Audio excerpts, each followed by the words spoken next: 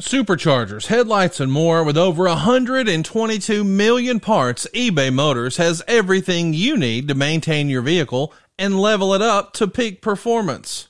And with eBay Guaranteed Fit, your part is guaranteed to fit your ride every time or your money back. Stay on your A game with all the parts you need at the prices you want. It's easy to bring home huge wins.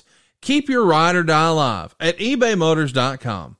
Eligible items only. Exclusions apply. See ebaymotors.com.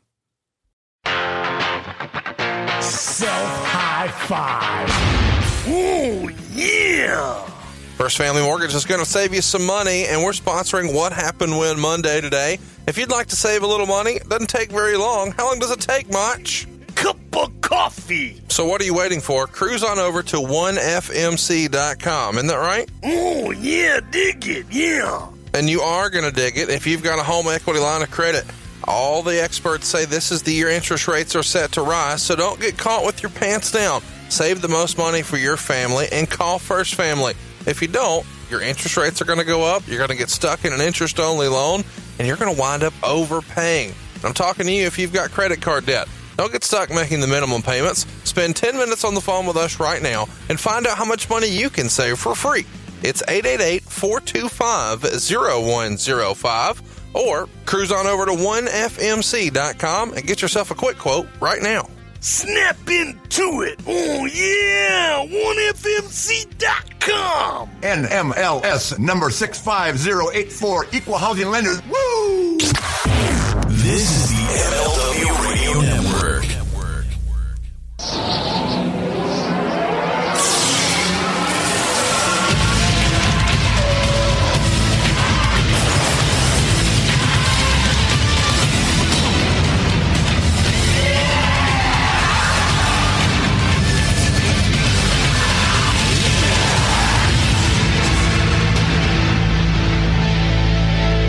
Hey, it's Conrad Thompson, and you're listening to What Happened When Monday, right here on MLW Radio, and of course, the man of the hour, Tony Schiavone. Tony, what's going on, man? How are you? Bob, it's another week with us, Conrad. How you doing, bud? Man, I'm excited to be here. I'm excited to talk about all things Diamond Dallas Page, but before we do you have any loose ends from last week's show? It was the Great American Bash 1988. I got a lot of great feedback from this. How about you? What do you want, another Klondike Bill story? Is that what you're fishing for here? Man, I can't believe the popularity. Is this the most Klondike Bill has been talked about in the history of the internet, you think? Yeah, it probably is. He was talked a lot about in the backstage area. Yeah. But yeah, it probably is. A great man. Anybody who knew him loved him and looked upon him like, boy, he's a sick old fuck, too, which... I don't know, when it's all said and done with me, I don't know if I'm going to be known as that or not, but oh, well. One more Klondike Bill story, if you will. Yeah, let's do it. Okay. Klondike Bill and I had come back from Florence, South Carolina, and he dropped me off at Old Crockett Park, where we had the ball team, and he and I talked about women and porn and all the degenerate shit that we could talk about on a 3-hour trip up and back, 3 hours down, 3 hours back. And I really got him going. He would say, man, and so we even stopped at like this old convenience store and picked up like this nudie magazine. And he was driving his old pickup and I was on the passenger side. I said, look at this, Bill. Oh my gosh. He would look, go, oh my God, he was just going crazy. So when we pulled in that night after all that crazy talk that we had and talking about women and talking about all the degenerate things that two guys talk about on their own, we pulled up and he let me out, and there happened to be a pair of women's panties in the parking lot. Oh. A pair of women's panties in the parking lot. So he took those panties, wadded them up, put them in his mouth, and chewed them up. And that was Klondike Bill. Are you being real right now? What's that? This is a real fucking story. It is a story. Oh, my God. He put them in his mouth. He chewed them up. He said, nom, nom, nom. Oh, nom, nom. How about that? no. And I said, Bill, you are a sick fuck, buddy. And that's why we loved him. That was one of the things he did. I've got some more stories, but I thought I'd just piecemeal that one out. So he Tony, the show's over. Wrap us up. Okay. That was a high point right there. Yes. It's all fucking downhill from here. Bill's got the pennies in his mouth. We gotta go. It's the best. It's the best. That is the greatest story in the history of our great sport. It was a girl's panties. It could have been. Now we're talking the mid '80s now. A lot of Bush was in there. A lot of Bush was in there. Panties in the parking lot, like at 3 a.m. And he reached down and saw him and picked him up and put them in his mouth and chewed them up like they were gum. Could have been. I mean, who knows? So, is that how you met Lois? Well, no. I met Lois outside at she was standing out in the 7-Eleven out in front under a sign that said "Hot to Go." There you go. So, thank you very much. I'll be here all the week. Try the veal, tip the waitress. That's right. Those panties, of course, we all know that's how Deborah McMichael got in the business. I don't know, but that sounds like the start of a pretty good story to me. I just figured out something. You're kind of a degenerate yourself. Kind of? Oh, yeah. You play the straight man here, but you are always pushing us to say this shit. Okay? Us. I love that you're lumping yourself in. Us. So don't go pointing the finger at me. Okay? Oh, no. So that's my Klondike Bill story for this week. Well, here's the deal. If you need more Klondike Bill stories, you need to cruise on over to ProWrestlingTees.com/WHW. And then when Tony gives you a call to thank you for picking up a T-shirt, because that's the thing he does, you can ask him about Klondike Bill. And maybe you can even check out the brand new Unblocked T-shirt. It's in the old style of the uncensored pay-per-view logos, but this one says Unblocked. Don't forget the Blockmaster. It's themed just like the Shockmaster. Maybe my favorite T-shirt in the history of podcasts, Pasta Still Rules. If you're not sure what that's about, go listen to our very first Nitro episode. We do a little conspiracy theory. It's good stuff. The Great American Blocked Party. You can even go ahead and get Tony like it was thunder. But the coolest podcast T-shirt of all, perhaps, is the big gold belt positioned where it's playing air guitar. You want to see this, cruise on over ProWrestlingTees.com/WHW. But now, let's feel the bang. Let's talk about Diamond Dallas Page. We're not talking about the bang that Klondike Bill was dreaming about, munching them drawers. We're talking about all things Diamond Dallas Page. And the reason he's our topic today, he's taking his rightful spot in the WWE Hall of Fame. But before he was a WWE superstar, he became a megastar in WCW. So we're probably going to have a half a dozen more shows about Diamond Dallas Page. So this is not going to be a one-size-fits-all for his entire career retrospective. This is going to cover what I consider his biggest year, that kind of put him on the map, which is 1997.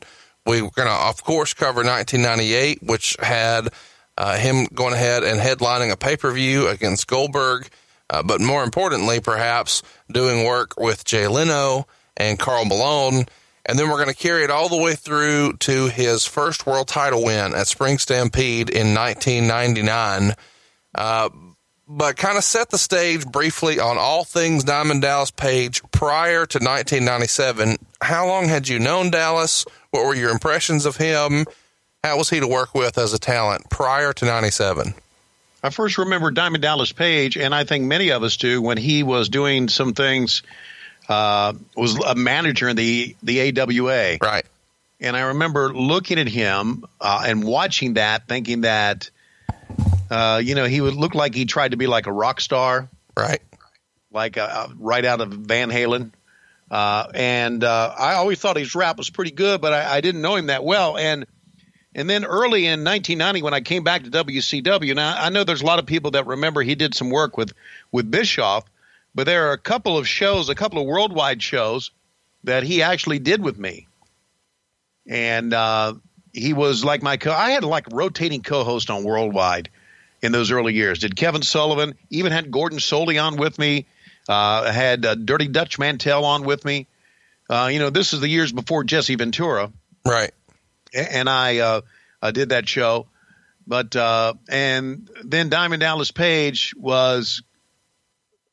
came aboard. We did a couple of shows, and I think we just did those basically. I don't even, to be honest with you, now that I'm thinking about it, I don't even know if those things aired. But I remember him being very concerned about his look.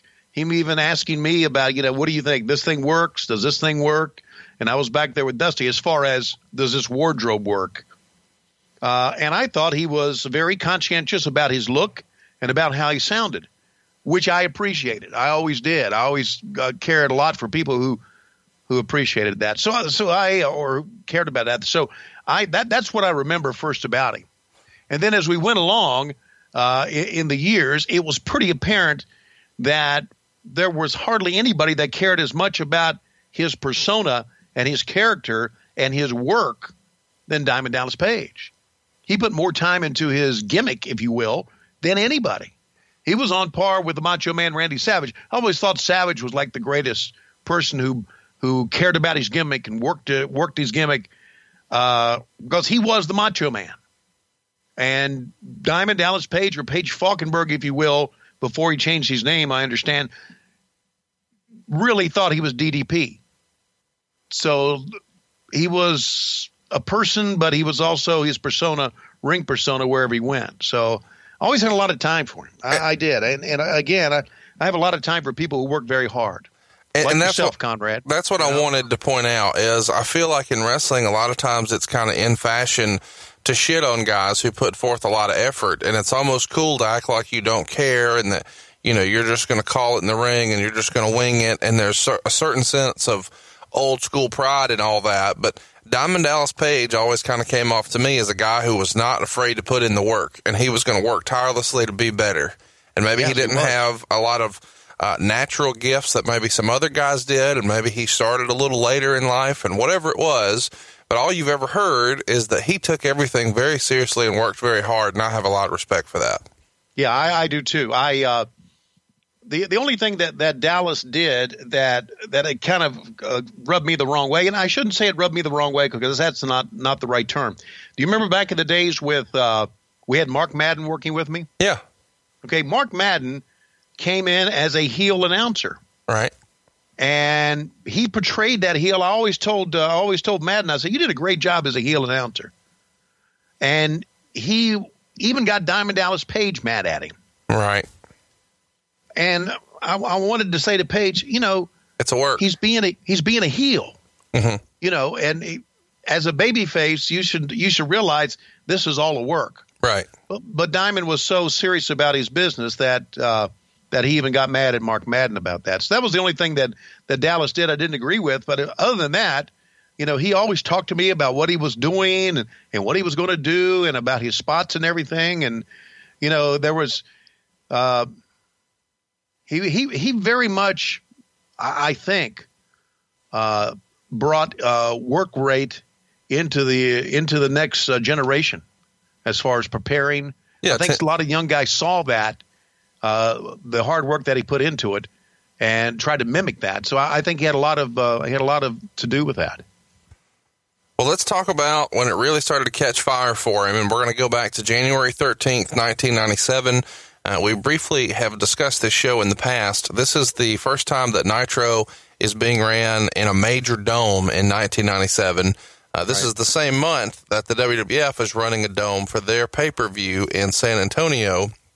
But here, we're in New Orleans, and we're at the Superdome, and Diamond Dallas Page beats Mark Starr with a diamond cutter. And if you go back and you watch this match, you'll see that this was a very quick match, and supposedly Mark kind of rushed a cue and had to dive, and DDP had to play catch-up to catch him with the diamond cutter, and he's very annoyed at the way this all went down. You can see that visually on Page's face.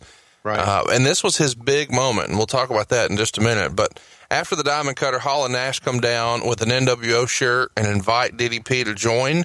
DDP puts the shirt on, teases a handshake and a hug with Scott Hall, and then gives him a diamond cutter out of nowhere, and the crowd erupts. Nash had his back, so he missed that, but when he turns around, he sees the aftermath. He goes ahead and charges DDP, but winds up going up and over, hitting a table that then kind of gets slung into the guardrail and actually maybe hits a fan. And then DDP runs out through the crowd, for the first time, and the place goes nuts. And it was a very special moment for WCW and their feud with the NWO. Tony, what do you remember about that night and that angle? Well, I remember what you're saying, and if you go back and look at it, I remember that the finish, the Diamond Cutter on Mark Starr wasn't good. Right. And that was a case, sometimes, I'm thinking here, sometimes a case where you try too hard to choreograph everything. Yeah. Because if you try too hard to choreograph everything and the guy you're working with is not in step with you, you end up getting what we would always call a clusterfuck. Right. We had a lot of those. But I think what fans remember and what I remember is the Diamond Cutter on Scott Hall. Mm-hmm. So I think you can just forget about what happened to Mark Starr and forget about that. That was a big moment. And as you know, we're coming out of Sold Out, or I guess we're going into Sold Out. Yeah. We're setting it up. Okay. We're going into Sold Out. WCW is reeling. And now all of a sudden, here's a guy who is leading the banner for WCW. It was a big moment. It really was. And of course, the pop that he got that night was spectacular. It really starts to get over the move. And behind the scenes, you may remember reading or hearing about, and maybe you didn't know this, but Diamond Dallas Page was crucial to getting Hall and Nash into the company. He had befriended them during their first runs at WCW under different personas, and then he is the one who kind of puts them together with Eric Bischoff for them to make their return. And of course, he's working hard, and he's good friends with these guys. So a few months before this angle actually happens in January of 97, Dallas has this idea and pitches it to Nash, who loves it. And then they include Scott. Scott digs it, and they ask Scott to go pitch it to Eric because Dallas doesn't want to pitch it. So they all go out for drinks, allegedly, according to Diamond Dallas Page. They all go out for drinks after a Nitro, and they're watching the replay at a bar. And Scott and Kevin lay out the whole idea, and Bischoff kind of blows it off, like, I don't know. And Scott says something like, well, I don't know. We all know you and Dally are buddies, but if being your buddy isn't a good thing, I'm not sure I want to work here. And supposedly that's what it took to get Bischoff to change his mind. So they wind up writing it onto TV and pushing it back 8 times, according to Dallas. So it's on Nitro, and then it gets scrapped at the last minute over and over and over. And then finally it happens in New Orleans. And Dallas has said before the segment was a lot longer, and then it kept getting shorter and shorter and shorter. And then eventually it finally happened, and it was a crazy night. And it made him, at least from Dallas's perspective. And Tony, I want your perspective on this. Some perceive DDP as someone who got his spot, quote unquote, simply by being buddies with Bischoff. But others say that that friendship actually caused him to have to work harder because Bischoff didn't want to either show favoritism or just didn't believe in him because he was his buddy and he was too close to the situation. Where do you fall on this? Is it? Well, I feel that Bischoff always felt that Dallas was a good performer, but I don't think he put Dallas, at least during that time, I don't think he put Dallas in the same breath as he did with Sting or Flair or somebody like that. He didn't think he was that level of a superstar. So I think he was reluctant to have him do this shot. Yeah, they were friends, but Eric always kind of put his business before his friendship. I always thought, he took me off Nitro. He and I were good friends. He took me off Nitro when he thought I was sucking, and he put Scott Hudson on for a little while. So Eric always tried to do what he thought was best for the company, and I think that back then he wasn't sure that this was a spot that Diamond Dallas Page could have or should have. And I think he's glad he gave it to him now. Yeah, and Bischoff wrote in his book that he never considered Diamond Dallas Page to be a long-term world champion. And he said he knew that writing that about his friend would hurt his feelings when he read it, but he could see him being an interim champion for a few weeks here or there, but he didn't consider him a Hulk Hogan, Ric Flair level talent. Someone that could lead your company, could be your standard bearer, so to speak. Right? There you go. Right, yeah, that's how Bischoff would think. So DDP would continue his feud with the NWO at the Clash of the Champions later that month. He did a run-in during Eddie Guerrero and Scott Norton, giving a diamond cutter to Scott Norton. At the pay-per-view sold out, which we covered already, and it's available in our archives. You can see where he hit a diamond cutter on Scott Norton there, and the B team comes down. In February, he has a match against Renegade where he uses a top rope diamond cutter that Mike Tenay calls the Diamond Death Cutter.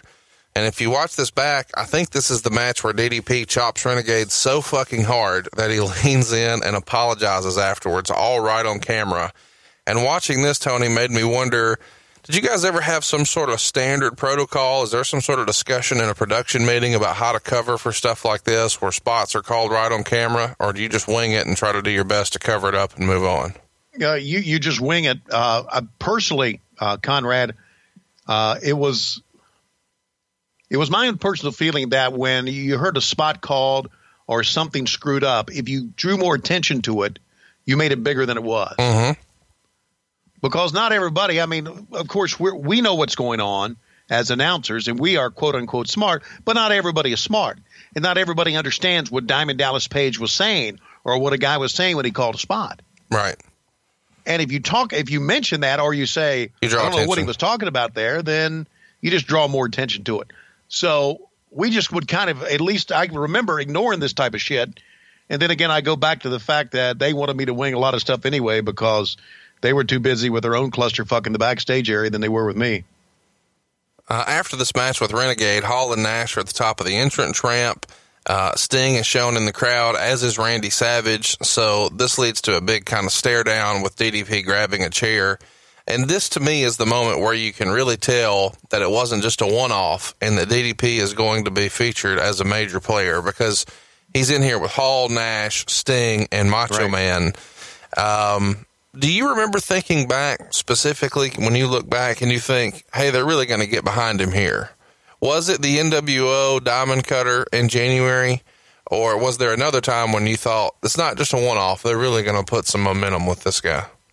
I think it was a combination of things. I know that to be a top star, I always thought you had to have a signature move. Right. Like the figure four, right? Like the Scorpion Deathlock, like the big leg drop from Hulk Hogan. And this Diamond Cutter became a signature move and a move that everyone popped on.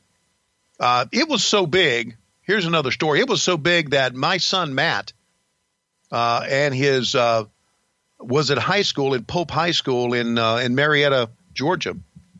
The entire drum line ordered Diamond Dallas Page Diamond Cutter shirts. Wow. And they all would – it was big. The Diamond Cutter and the sign for the Diamond Cutter was big in the high school kids. And that move was so over that I knew that he was going to be a top player.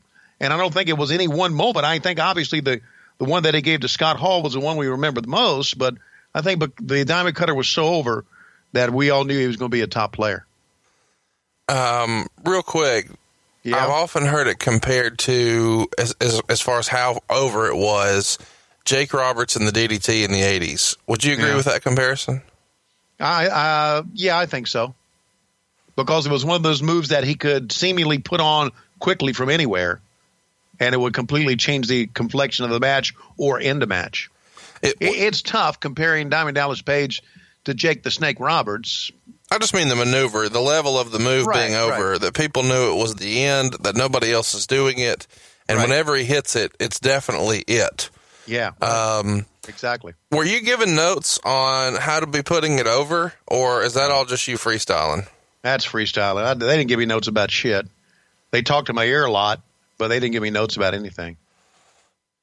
I mean, how do you I don't know what you could put down on a note to put a move over.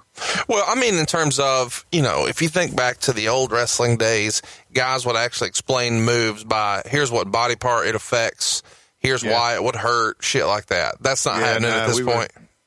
We were way beyond that shit, man. We were way beyond calling moves. I bet you there was probably some time in the middle of a Diamond Cutter I was promoting a pay-per-view. Oh, I'm sure. Yeah. Yeah. February 10th edition of Nitro, DDP comes out and cuts a promo saying anyone can come down to do whatever they want to him. And this challenge is answered by both Sting and Savage, with Sting doing the whole baseball bat and turn your back routine. And the segment ended with Savage snatching the bat back from Page and leaving. And we're going to talk a lot about Savage on this show, but I want to briefly touch on Sting here because he's obviously leading the crusade for WCW against the NWO, and he's the big WCW star. Really is kind of the flagship babyface franchise player, whatever other buzzword you want to use. That's what Sting was. Is it fair to say that by having Sting appear here to kind of endorse DDP and have his back is sort of Sting lending his credibility to DDP as a top guy and giving him the rub with this endorsement? Yeah, you're right on with that. There was no question. And it goes back again to, the stare down you were talking about.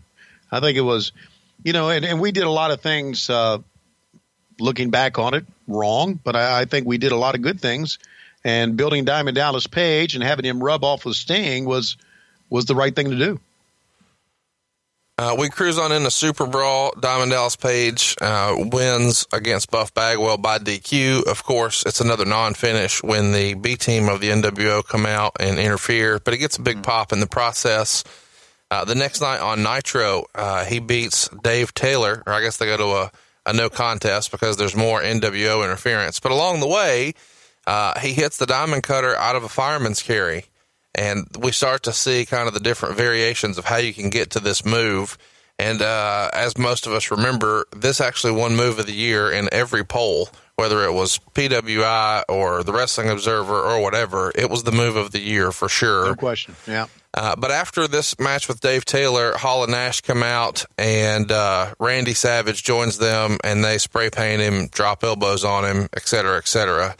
I wanted to mention here, after Page gets knocked out, a fan jumps in the ring, and Hall and Randy jump on him, but don't seem to get like a clear shot in, and then a frustrated Nash just finally tosses him out of the ring. Do you remember this fan incident with somebody jumping in the ring? Yes, I do. Tell me about that. This was, if this is the same one I remember, this was in Sacramento, California. That's right. And here's what I remember about it. I remember the fan, being one of those smart ass fans that wanted to get involved in all this. And he rolls into the ring, and there's a big crowd of people in the ring, and he jumps up knowing where as we call them, the hard cameras are. And he's jumping up and down to celebrate with the NWO. And what I remember, he kind of turns around and Savage decks him. And then they finally got him out of the ring. So I remember that. And I remember I was very happy about that. I wish they'd stomped the shit out of that fan. Back in the day, in the Crockett era, supposedly when they get that fan to the back, he's given an option. He can go to jail or he can spend a few minutes in a room with one of the boys. Okay. What happens here? This night? Yeah. I don't know what happens this night. Do they take him in the back and beat the shit out of him, or does Dillinger just turn him over to the police? That. Listen, by that time, Doug Dillinger always told the wrestlers, you've got to protect yourself. But I'm telling you, if you hit a fan or you swing at a fan, you're liable for a lawsuit. And I think very much lawsuits and the threat of those changed what the wrestlers did. Now, here's a story. Before I was in wrestling, I went to a lot of wrestling matches, and I was in college, and we went to the Harrisonburg, Virginia High School gymnasium, and I had bought the entire front row for my family. And on one end, there was me and my cousin Butchie, and on the other end, there was Aunt Frances and Uncle John. Now, Uncle John was in his 80s, and it was Ric Flair and Greg Valentine against Johnny Weaver, and I can't remember who it was. May have been Paul Jones back then. Let's say Johnny Weaver and Paul Jones. But a Flair, and they jumped down on the floor, and this guy came right out of the stands, jumped on Flair's back. Now, I'm a fan now, okay? I'm on the front row. And all of a sudden, it turns – you can tell that this is not a part of the act. Of course, we didn't know it was an act back then. But they are literally beating the shit out of this guy. They are beating the shit out of this guy. And all of a sudden it gets pretty exciting. Now, my Uncle John had had these 2 steel canes, one on each end. He raised that steel cane up and hit Greg Valentine over the head with it. Crack. And I remember my cousin Butchie saying, oh my God, he hit Valentine. Uncle John hit Valentine. Valentine wheeled around and saw there was poor old Uncle John who could hardly stand up and didn't deck him. I tell that story because back then, if you got involved, you got the shit beat out of you. Right. And I saw it more times than not as a fan, and then later on when I got into wrestling. We go to 1997. It wasn't always like that. What happened was kind of reactionary, but I don't think you would be put in a room with one of the guys in the back. I don't think that would happen back in those days. A week later, DDP beats Rick Fuller with the Diamond Cutter.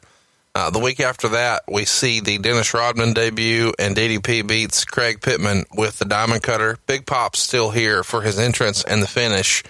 I want to touch on the music because a lot of people have criticized the use of this Diamond Dallas Page music. It's essentially a ripoff of Nirvana. And DDP was on record saying, Jimmy Hart and I did the song together, and Jimmy is a genius. Which he is. I felt that was the sound of the 90s, and that was awesome for me. Dave Grohl was hot because it was like a ripoff of their music. He heard it and was like, WCW owes us money. But we did just enough changing the notes. So it was, but it wasn't. Yeah. What do you think about this? Was this fair game? Did you recognize the song as what it was? Did somebody have to smarten you up because you're an old man and out of the loop? Well, I wasn't an old man back then. Okay. I'm sorry. Let me rephrase that. I wasn't an old man back then, motherfucker. Thank you. You're welcome. But it sounded like it. But again, we're a big time company now, and they knew how to make music sound similar without it really being the same. Right. So do you say there was a lot of controversy about, and people were ragging on him for using that music? Well, I don't know that they did so much at the time, but it was certainly something fans talked about. And in the years since, there's been a lot of people who were critical of it, and they kind of avoid it on a lot of best ofs and DVDs and spots on the network because they're just a little nervous about it, or they don't want to pay Jimmy or whatever. Yeah. Anyway, I just wanted to at least mention it. Uncensored. I'm thinking if you're critical of a guy's music, you have nothing to be critical about. Think of something else to be critical about. Not his fucking music. Oh, gosh. I love you for that. Uncensored, 1997, March 16th. This is where we start to get cooking with his feud with the Macho Man. Ever since he had been laid out and spray painted by Hall, Nash, and Savage, DDP had been repeatedly challenging Savage to a match, with Randy never acknowledging him. Well, here at Uncensored, Savage and Elizabeth come out and reveal that DDP and Kimberly were recently in a Playboy magazine and show a fold-out of Kimberly with the NWO strategically spray-painted across it to cover up the nudity. Yeah. Kimberly comes out crying, and her dress has been spray-painted, and this distracts Page long enough for Savage to blindside him and spray-paint him. So Savage then holds Kimberly down, and Elizabeth spray paints NWO on Kimberly's back. Mm-hmm. And this kind of jumpstarts the angle in a big way. And the pictures are out there. Throw them in your Google machine if you'd like to see them. And there's lots of rumor and innuendo on the internet about Kimberly and Dallas, but we're going to leave all that alone for another time. I want to specifically ask about the Playboy. The wrestling business, Tony, is brutal, to say the least. What did the boys in the locker room think of his wife, who's a part of the company, being nude here? I don't know what protocol is at work when you see a coworker's wife naked. So talk me through how this is received in the locker room.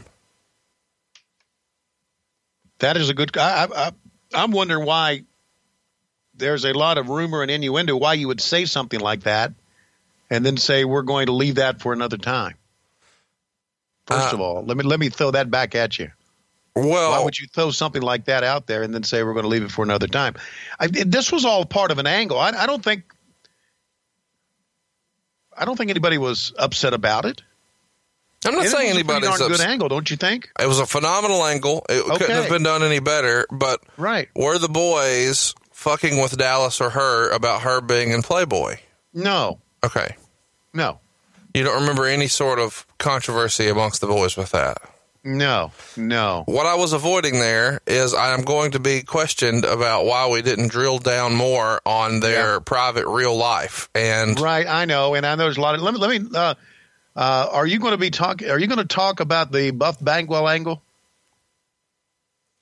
I'm not going to talk about the one that happened later, where she ultimately winds up leaving. It doesn't happen before this happens, but during this timeline. Yeah, because just let me say about that Buff Bagwell angle. I didn't believe it. A lot of people are going to not know what you're saying. You didn't believe what? All right. Anyway, move on. I tried to, motherfucker, and you wanted to bring it up again. You drew attention to me calling a spot, and now you've made it bigger than it really was. Okay. March 17th, 1997, we get a still pissed off DDP, and he defeats Max in short order. Savage later comes out in the stands, starts taunting DDP. DDP wants a rematch, and they just continue to tease it. DDP chases him through the stairs. We're not there yet. March 24th, we have DDP interfering in Savage's match with Prince Iaukea, and all the other NWO members come down to the ringside, Nash, Six, Vincent, and they quickly beat down DDP. He takes a jackknife, an elbow drop, and even a little kung fu from Bischoff, and of course gets the spray paint treatment. I don't know when we'll talk about him again. What's your favorite Prince Iaukea match? My favorite Prince Iaukea match? Mm-hmm. It was probably that one right there, I would think. The next week, March 31st, 1997, we get Paige and You're Savage. going to have people on Twitter say Shivani doesn't remember shit. Well, you don't. They're going to wait a second. They're going to say that now, and I want everybody out there sitting down right now. You tell me your favorite Prince Iaukea match right now. I really enjoyed his match on Nitro against Ultimo Dragon in 1997. It was a barn burner. You're full of shit. He had a phenomenal match with Lord Steven Regal. Okay, you're full of shit. Is what you are. It's for the TV title. Okay, go ahead. The next week on Nitro, Paige beats Lance Ringo, who would later become Sick Boy with the Fireman's Carry variation of the Diamond Cutter. And then Paige cuts a promo where he says, "You want to come into my world? I'm going to snap into yours." And then we get the big pay-per-view payoff. It's Spring Stampede, April 6, 1997. It's a no DQ match, and this is the main event. It's one of those rare shows in 97 where Hogan's not on it at all. And it's a very solid and entertaining match. It's one of my favorite Diamond Dallas Page matches. If you're looking for something to watch to kind of get you in the mood for this show we're doing, go watch Spring Stampede 97's main event. Lots of cool stuff in this match to get over Macho as a heel. He beats up Dave Penzer at ringside. He gives a phenomenal pile driver to Mark Curtis, takes his belt off and starts whipping the referee with his own belt. And then he hits a elbow drop. There's no ref there to make the count. Nick Patrick, who's a heel referee, comes down, but somehow Paige gets a diamond cutter in, and Patrick still makes the count. Meltzer gave it a 3 1/4 star rating, which was probably a record for Diamond Dallas Page and the Observer at this point. And then post-match, practically the entire NWO hits the ring, and Nash gives Nick Patrick a powerbomb. Savage starts threatening to punch Kimberly, and we get a big schmoz. People are looking for Sting, and he's not there. So lots and lots of heat to end the show here and continue this angle. This is, I guess, a B show pay-per-view since there's no Hulk Hogan here, but I thought it really delivered in the main event. Do you remember this match in particular, Tony? Yeah, I do. You say it's a B show because of no Hulk Hogan? Well, it just felt Randy like Savage was a major star. I'm not arguing that at all, but the world champion's not on the show.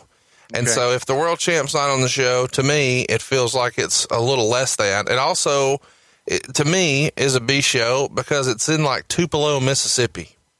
Prince Iaukea had a phenomenal match for the television title here against Lord Steven Regal, just so you know. Okay. I know it's your favorite. Yeah, you're full of shit. The Four Corners match before this, to put this in perspective as a B show, had Lex Luger, the Giant, Booker T, and Stevie Ray. So Booker T and Stevie Ray were wrestling against each other. Kevin Nash wrestled Rick Steiner in a singles match for the tag team titles. This is a B show. Okay. All right. I'm not going to argue with you anymore.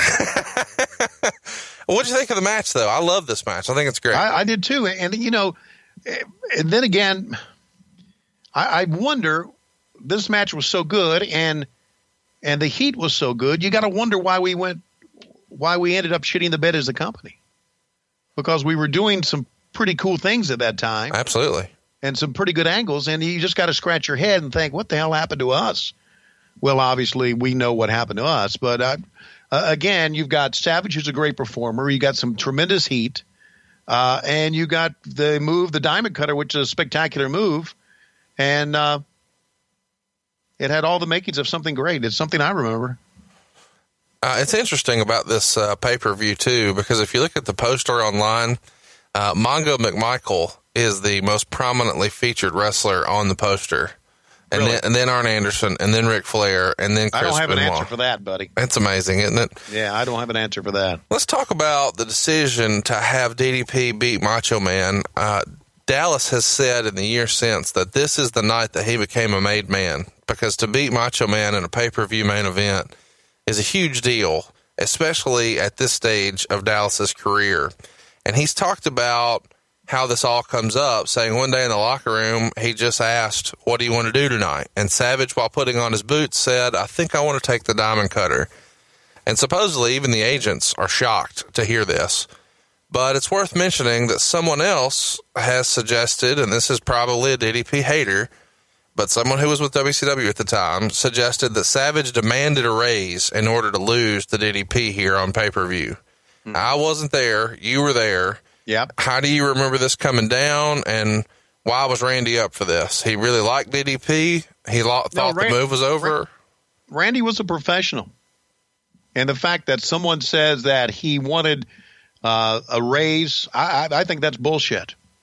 This is one of the things that made Macho Man Randy Savage great. He knew what good TV was.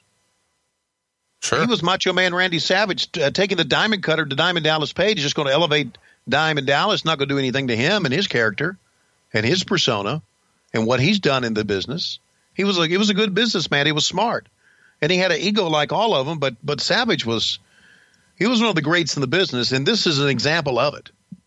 He knew what was good for business, and so he probably suggested it. It probably did take everybody aback, because you know how egos were and are in the backstage area. They don't want to do this or they don't want to do that, and they're worried about this. But what he did was put over the Diamond Cutter, and he was a pro. So the fact that he demanded a raise in order to do this, I say bullshit to that. There you go. And if somebody knows different, then they need to tell me, because most of it's hearsay and most of it's bullshit anyway. The next night, DDP is on the end of Nitro cutting a promo, and he talks about how 2 years ago, nobody would have thought he would be in the main event. And then he challenged Savage, who was on crutches due to a legit injury that he suffered at the Spring Stampede match. Meltzer would report that Macho didn't even know his injury, his ankle was injured until the next morning. Mm-hmm. Anyway, Hogan and the rest of the NWO come out. Hogan tells Savage he'll take care of Page, and then Sting rappels down from the rafters, and we get Sting and Page holding off the NWO with bats to end the show. The next week on Nitro, we get DDP. He defeats Conan. This time Savage and Liz are in the crowd and cut a promo. DDP gives chase. Of course, they run away. Later in the main event, Page tries to make a save for Luger, who defeated Nash in the main event when the NWO interfered. And DDP winds up getting beaten down, only to be saved by Sting and the Giant.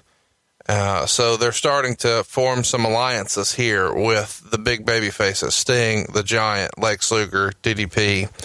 The next week, DDP beats Psychosis in under a minute. More mic work with Savage. He's still injured, so they can't do much physicality. Right. May 5th, more of the same. This time the Giant chooses Diamond Dallas Page to be his partner to replace an injured Luger in a match against the Harlem Heat. Before the match, Hogan hit Page with Savage's crutch. April 12th, Savage shows up without the crutches and challenges DDP, who is injured from last week, but still competed in a dark match for the live crowd.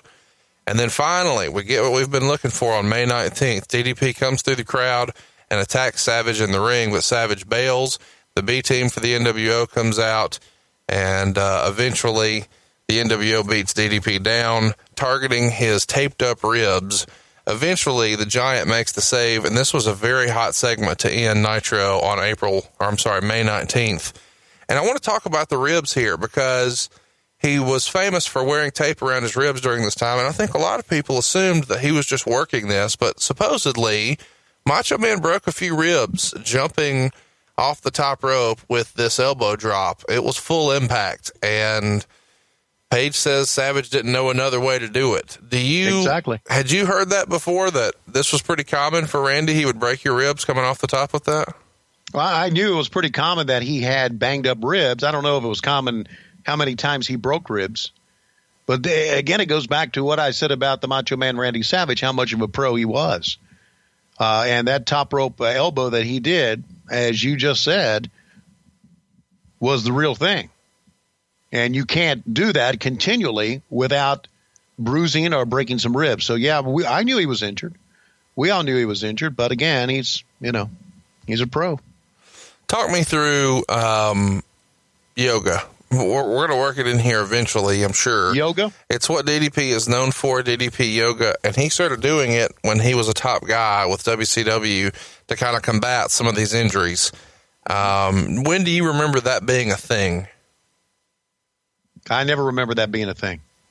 But I think it's fair to say that DDP knew how to take care of himself, and one of the ways that you can take care of yourself was with the fresh ingredients over at BlueApron.com. Am I right? Yeah, Conrad, you're right. And I do need to say that Lois and I have received our first order of Blue Apron, and it came in, and we've got Lois cooking again. What? Isn't that great? I don't know. I would say what's causing all this, but BlueApron.com is causing all this. BlueApron.com is causing all this, and that's because Blue Apron is the #1 fresh ingredient and recipe delivery service in the country. Its mission is to make incredible home cooking accessible to everyone. And when I say accessible to everyone, I even mean Lois Schiavone. We've been married almost 36 years, and I don't think she has cooked since 1987. But here's the thing, too, and I really believe this because when the first box came in, we opened it up together. We saw all the fresh ingredients, saw all the recipes that go with the fresh ingredients, how easy it was to make. And, they say that it builds strong bonds cooking together. And I love standing over her saying, boy, you really know how to cook. That is a great recipe. You are doing so well. But let's face it. The best meal you can have is a great home-cooked meal. Not one where you go down the street and you go through a drive-through or you order pizza at home. The best is a home-cooked meal. This has changed our lives. It's changed our kitchen. It's changed the way that we eat. And we're so thrilled about it. And the good thing is the food is fresh. It comes to you, but it's fresh. And they guarantee that every ingredient in your delivery arrives ready to cook, or they'll make it right. Now, I want you to check out this week's menu. Get your first 3 meals free with free shipping. Let me repeat that. First 3 meals free with free shipping. Go to blueapron.com/Tony. That's Tony. You'll love how good it feels. It tastes to create incredible home-cooked meals with Blue Apron. So don't wait. That's blueapron.com/Tony. And while you're making the meal, you know what you need to say? If Lois Schiavone can do it, I can do it. That's what you need to say. Hey, I'm telling you, I do rib about my wife a lot, but we are really digging this. That's awesome, really man. turning things around at our house. I'm glad you guys are digging it. Yeah, we really are. Well, May 26, 1997, we get a very good promo from DDP promoting his Great American Bash bout against the Macho Man. And I couldn't help but mention here that Mean Gene starts to fawn over Kimberly. And he says, man, she's stacked. Yeah. And when I watched this back, I thought about you and Deborah. Really? Yeah. Yeah. Well, Gene Okerlund was the forerunner to a dirty old fuck. Well, there you go. I like it. So there you go. There was nobody like him. And he was right. She was. Kimberly, and I haven't seen her in many years, and we've all obviously aged and changed. But, back then during that run, I think we could say that she was a 10. Don't you think so? Oh, my gosh. And how about this? She ain't too far behind it now.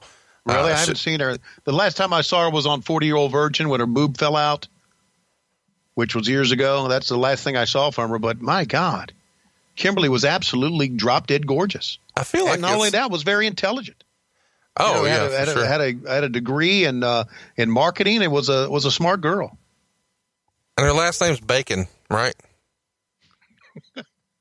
Bacon? Yeah. Really? Thought so. Are you ribbing me with that? I don't think so. Okay. You didn't know that? Her last name is Bacon. Would that be Bakkun? No. Bacon. Bacon. Just like you were hoping. Everybody loves bacon. Yes, we do. There you go. Some good eating.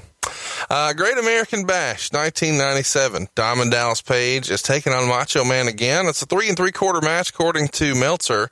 Once again, this one is a wild one. It's false count anywhere. We've got multiple referee bumps. We've got weapons. We've got a picnic table. We've got charcoal. We've got a flower pot. Just all kinds of craziness here. Eventually, Macho Man gets the win here in the rematch after Scott Hall interferes and uses his finishing move, the Outsider's Edge, and then an elbow drop. Tony, what say you? Did you prefer this match or the Spring Stampede version the month before? Spring Stampede version. You know how I think about a lot of gimmicks. You know how I feel about that. Sure.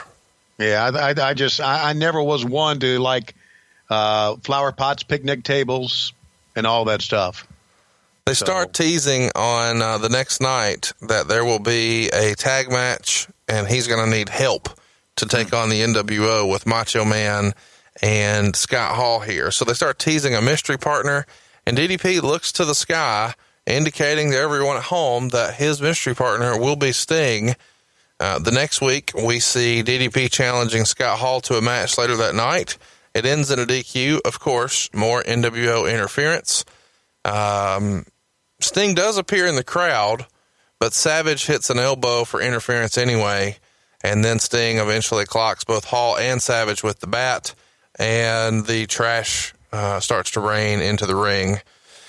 So it's an interesting time. You know, the NWO is a babyface to a lot of the crowd. They're the crowd's favorites, but to the other side, you know, they're starting to really get behind Dallas here. The tweener babyface is clearly working for both Steve Austin on the WWF and Dallas Page here for WCW.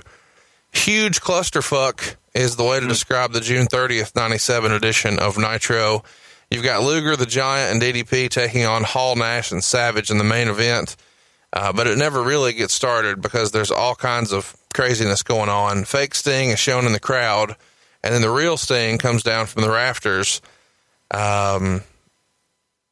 He's not even really in focus, though, and it's not even totally caught on camera. But Sting clears the NWO out of the ring, and then Curt Hennig returns and just kind of stands and stares there. Raven does the same, and the show goes off the air. Now, this is interesting to me because we've clearly been teasing that Sting is going to be the mystery partner, but now two new characters are introduced for seemingly no reason, Curt Hennig and Raven. But we'll address that the next week on Nitro. But before we do, I found this doing some research, Tony, and I want to ask you some notes from Dave Meltzer. This Nitro took place 2 days after Tyson Holyfield 2. And this is the famous fight where you saw Tyson bite Holyfield's ear. And any casual sports fan knows what I'm talking about here. Right. So Tyson actually comes to the building this day on this show for Nitro, June 30th. I did not see Mike Tyson that day. So do you think that's bullshit, or did you know he was there? I didn't know he was there. Did you know Michael? They could have brought him in and for a surprise and not told me about it, but I didn't see him. I didn't even hear of that happening. Supposedly he was going to be a big surprise and was supposed to be part of the show, But in the aftermath of the fight and the controversy surrounding it with the biting, they just decided not to go through with it. And they even had Michael Moore sitting in the front row, but he was never shown intentionally on camera because they didn't want to have a bad stigma of boxing on a wrestling product, which I think is fucking hilarious in hindsight. You've got a former world champion. It's bullshit. Do you remember Michael Moore being there? No, I don't. So do you think this is all make-believe? Yeah. Okay. Why wouldn't we? I mean, okay, as you just said, when setting this up, Conrad, every sports fan knows of that. Yeah. That's one of the biggest moments in boxing. Sure. Even though it may have been not a knockout or something, but it's something that we should have built on. Yeah, and this is if everybody's talking about Mike Tyson, we should have had him there. And he was there, but you guys didn't do anything with him. And that's the reason I found it interesting, is because it would be more than 6 months before he would be on WWF programming and be a big part of the Royal Rumble and WrestleMania 14. But he's like at your fucking show here, and you don't use him. Another thing, and again, I did not see him that day. Another thing is maybe he got there and he didn't want to do what they wanted him to do. Yeah, could be.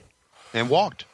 So that very well could have happened. July 7th. This is a big nitro for Diamond Dallas Page. You get Scott Hall on commentary. He's doing this to taunt Larry Zbyszko. And in the ring, you've got Macho Man taking on La Parka. All of a sudden, Savage doesn't connect with the elbow drop when La Parka gets his feet up. And people are shocked. Holy shit, it's not our standard squash match. And then La Parka hits a diamond cutter and removes his mask, showing its DDP underneath. This gets a huge pop from the crowd. This is one of the best moments of WCW 97 to me. Would you agree with that, Tony? I don't know if it's one of the best moments, but it was a pretty cool angle that helped, or a pretty cool moment that helped push that angle. I think we did a great job of setting up Page and Savage. No, I totally agree. I thought it was a huge match. Are you smart? And do you guys walk through that early in the day? These days, they would walk through something like that before the doors open. Would you guys have done that, or would it just have been? They would have done that, and we never, as announcers, were invited to come out and watch them, but we could come out and watch them if we wanted to. So, I mean, wasn't it pretty apparent that wasn't really La Parka based on the size? I thought DDP did a great job at the time. Yeah. It's not something that you had seen very often. You guys would redo it with Dean Malenko and Chris Jericho and I forget who, Halloween or Cyclope or something like that a year or two later. But this is before it had been done a lot, at least on television in this era. So I thought it was a really cool spot at the time. Let's get to Bash at the Beach 97. We reveal here that DDP's mystery partner is Kurt Hennig. He's been out of action for years, but he's making his debut here. And the match was not very good. And some argue that Kurt messed up the finish. Meltzer only gave the match half a star and said that Kurt being the partner here killed the crowd. Supposedly, before, they went live, Pinzer asked the crowd who they thought Page's mystery partner would be, and it was an almost unanimous chant for Sting. Was this a missed opportunity? It looks this way, doesn't it? Because of Kurt messing up the finish, because Pinzer getting the crowd whipped to a frenzy and they all wanting Sting, but I think they were pushing that for down the road. I think they were still holding Sting off.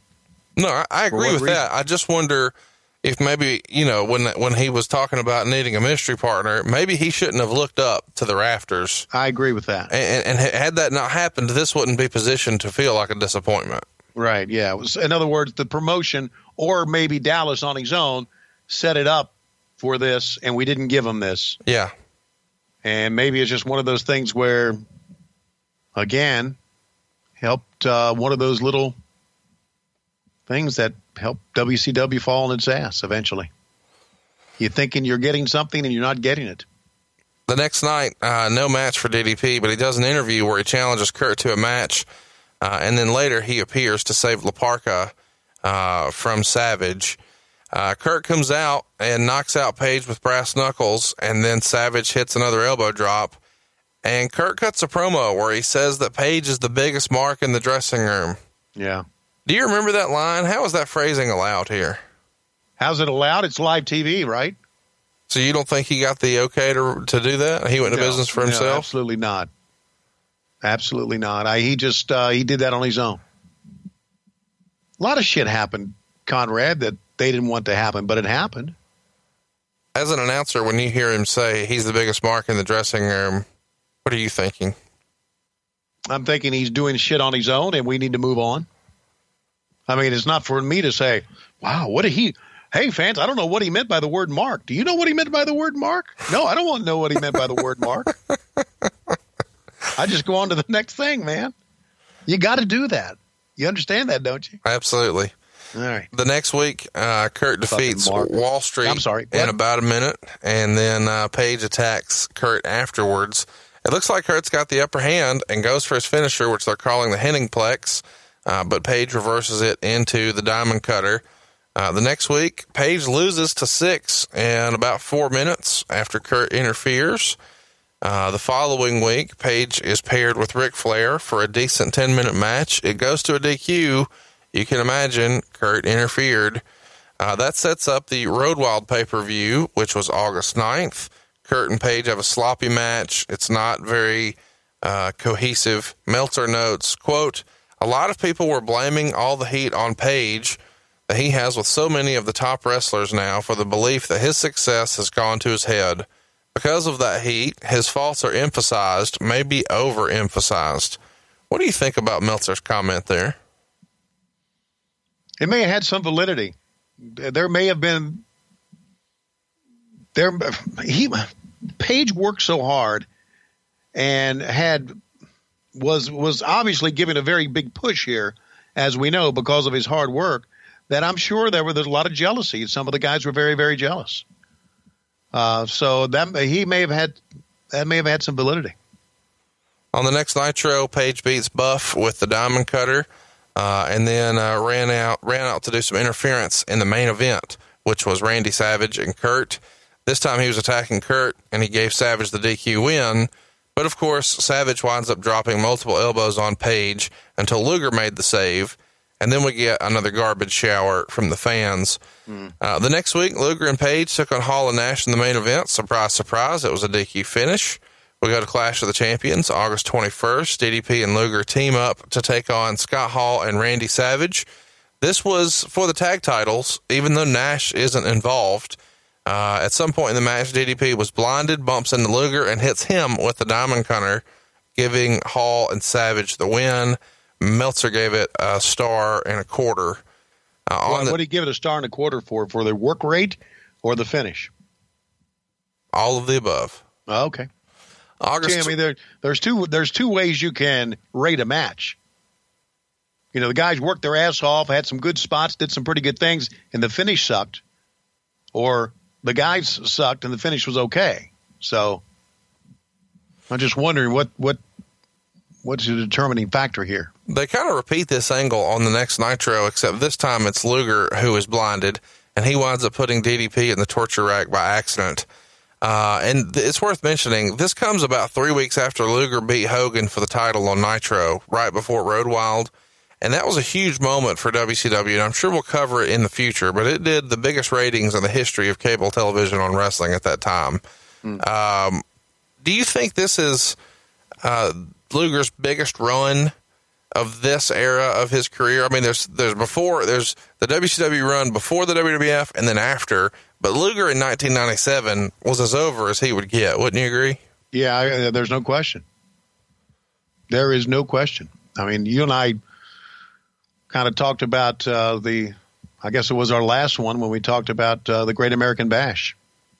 And now he probably should have won the title back then. Yeah. Yeah. So on September 1st, Luger's turn to come out now and ask DDP for an apology, and they're trying to patch things up. DDP doesn't come out. In the end, they do a tag match where they team up and take on Scott Hall and Randy Savage in the main event. And somewhere in here, DDP refuses to tag in Luger for most of the match. And then when Luger does come in, he accidentally clotheslines Page, and that allows Hall to get the pin. September 8th, Page now challenges Luger to a match, which Luger accepts, but the crowd doesn't seem to be into it. But they're in the main event, and this time the NWO is surrounding the ring. The match is a no contest after Luger takes a tumble to the outside and the NWO pounces on him. Eventually, they shake hands, but this sets up the September 14th Fall Brawl show with Page and Luger taking on Hall and Savage in a no DQ match that Meltzer gave 2 stars. Lots of ref bumps. Scott Hall is on a tear with both Mickey J and Mark Curtis. Finally, Zbyszko leaves the announcing booth and comes to the ring yelling at Scott Hall, and he counts the pin where Hall takes the fall from Luger. September 15th, 1997, we see DDP beat Stevie Richards in under 4 minutes. He had the next week off. The week after that, he beat Buff Bagwell in the opening match. October 6th now, he beats Disco Inferno by DQ after Savage interfered. And this is the first time we see Piper being involved in this. Piper comes out to DDP's aid, and Savage is about to pile drive him on the floor, but instead, DDP hits the Diamond Cutter.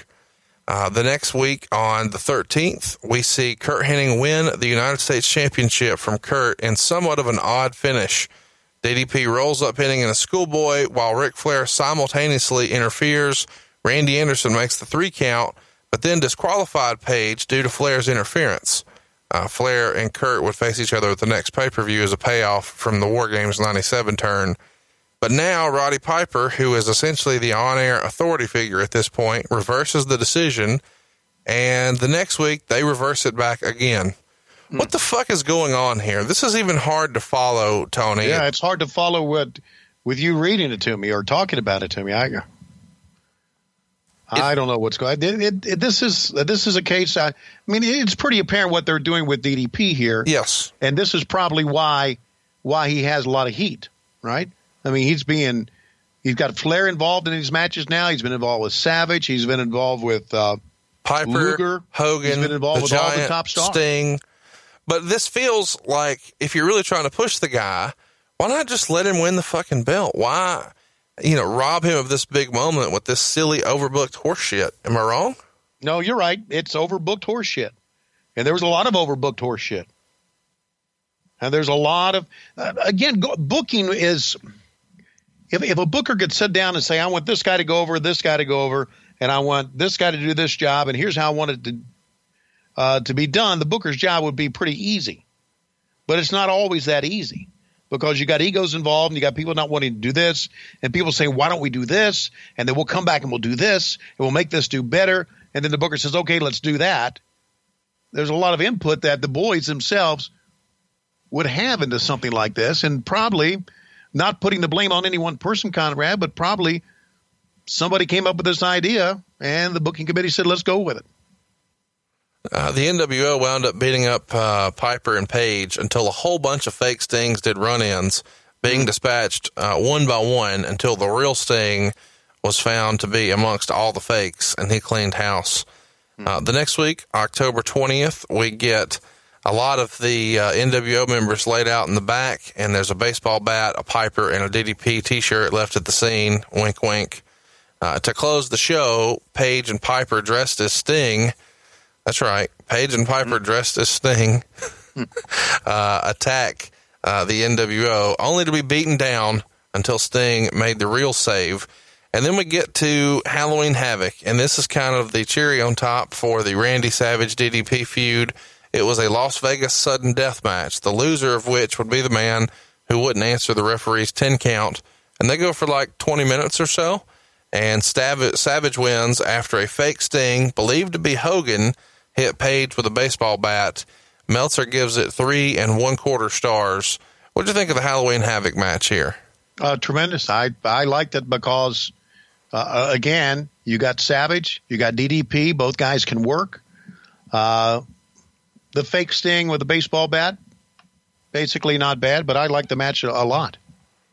I agree. It's the cherry on top for this Savage DDP angle. Yeah, I mean, for DDP, from where he was in 96, to now have this series of pay-per-view matches with Randy in 97, it was a big deal for him. Yeah, it was. On the next Nitro, you see Page And not only that, let me say this. Back to the Macho Man Randy Savage. It was a big deal for him, and he was working with the right guy. Yeah. Because I think if they say, a lot of people on Twitter will say, Schiavone, what's the greatest match you've ever called? I will give them an answer based on what I've called. But if you ask me what is one of the greatest matches you've ever seen, it has to be Savage and Steamboat from WrestleMania 3. I consider the Macho Man Randy Savage one of the great workers of all time, one of the great professionals. And Diamond Dallas, because of his hard work and because of his dedication, was put in the spot with a good guy to be put in a spot with. Absolutely. The next night, Hogan takes on DDP, and they go about 10 minutes before there's a DQ. Again, surprise, this time featuring another fake Sting. After wrestling Hulk Hogan, what did Dallas Page do the next week? He had the week off. So the week after that, DDP takes on Kurt in a pretty good little U.S. title match. But, of course, Page gets the DQ win. I don't know why this continues to happen. But one of the things I found interesting about this match in particular is after the match, Hennig goes to hit DDP with the belt, and Page kicked the belt into Hennig's face. And when Hennig bumped, the belt goes up in the air and then comes down and lands on Hennig's face, which splits his lip open. Do you remember this spot? This looks like a comedy of errors and very unlike anything we saw Kurt do. Yeah, I know that Kurt had some time off, and you said that some of his stuff was kind of, but, Kurt was a great worker. So, Sure. Yeah, this was just like Keystone Cops bullshit right here. November 17th, we saw Page go ahead and hit Villano 5 and 4 with the Diamond Cutter in about 3 minutes. And then we get to World War III, 1997. I have no fucking idea what this is. But Page competed in a 3-ring battle royal here, 59 guys. The final 3 come down to Hall, Page, and the Giant. And even though everyone started the match at the exact same time, one guy doesn't, and people expect that to be Kevin Nash, but it's not. Instead, it's Hulk Hogan, and he comes down and lays out Page. And then a 7-foot Sting repels from the rafters, and Hogan was eliminated from the match by running away from this Sting. That Sting eliminates the Giant, leaving Hall as the winner. And I guess this is Kevin Nash trying to play Sting here. But our poor friend, Mr. Schiavone, has to try to sell it as being the real Sting. Mm-hmm. What the fuck is this? This is a poor Mr. Schiavone doing what he's fucking told is what it is. I mean, what do you think I'm going to say? Okay. You know what I'm going to say. If they tell me it's the real Sting and I got to say it's the real Sting, I got to say it's the real Sting. I mean, there was a part of me that wanted to say, that can't be the fucking Sting, guys, but I'm going with it. I'm going with it. You go with it too. Come on with me. Let's all go. Yeah. What the fuck was this was going through my mind during the entire time there. So the next night, DDP has the night off. The week after that, December 1st, Page is taking on Kurt again, and this time he wins by DQ. Surprise, Rick Rude is here, and he helps aid his old friend Kurt, but that gives Page the DQ win. A little note I found in my notes here from the Observer, Randy Anderson was allegedly hit in the head by a golf ball thrown by a fan, and it staggered him. Do you remember this? Yes, I do. Tell us how this happens. How does it happen? The fans threw a lot of stuff. Someone threw one time threw a 9-volt battery, hit Tenay in the face with it. Holy shit! Set. Yeah. So I always thought that whoever would throw golf balls or stuff like that, throwing trash, I understand. I guess it leads to throwing golf balls, but throwing trash is kind of harmless. But if you throw a golf ball at somebody, you want to hurt them. Yeah. You obviously want to hurt them. I always thought that person, instead of being arrested, should have the fuck beat out of them. Yeah. And by the way, if you're listening to this podcast and you were one of the cowardly son of a bitches who threw a golf ball at somebody at an event, DM me on Twitter. I'd like to find out your fucking address, you piece of shit. That's That's cowardly bullshit, buddy. After the match, Diamond Dallas. Now you got me all fired up here. I like it. Well, I want to hear you talk about the time Hulk Hogan decided to do some diamond cutters on DDP. Yeah. I blocked that out of my memory. Everybody else did too. December 8th. This is comical WCW stuff here. Scott Hall and DDP are wrestling. You want to guess? Is there a finish, or you reckon it's another fucking DQ? It's another DQ. More NWO interference. And now we know when I said back in April of this year, how in the world do we go down the shitter? Now I'm finding out, aren't I? You As are. the year goes by. Sting rappels down from the ceiling, but he can't unhook himself. He's struggling. It's live TV, and he cannot get unhooked. Yeah. It's like Spinal Tap. We were like Spinal Tap, in a way.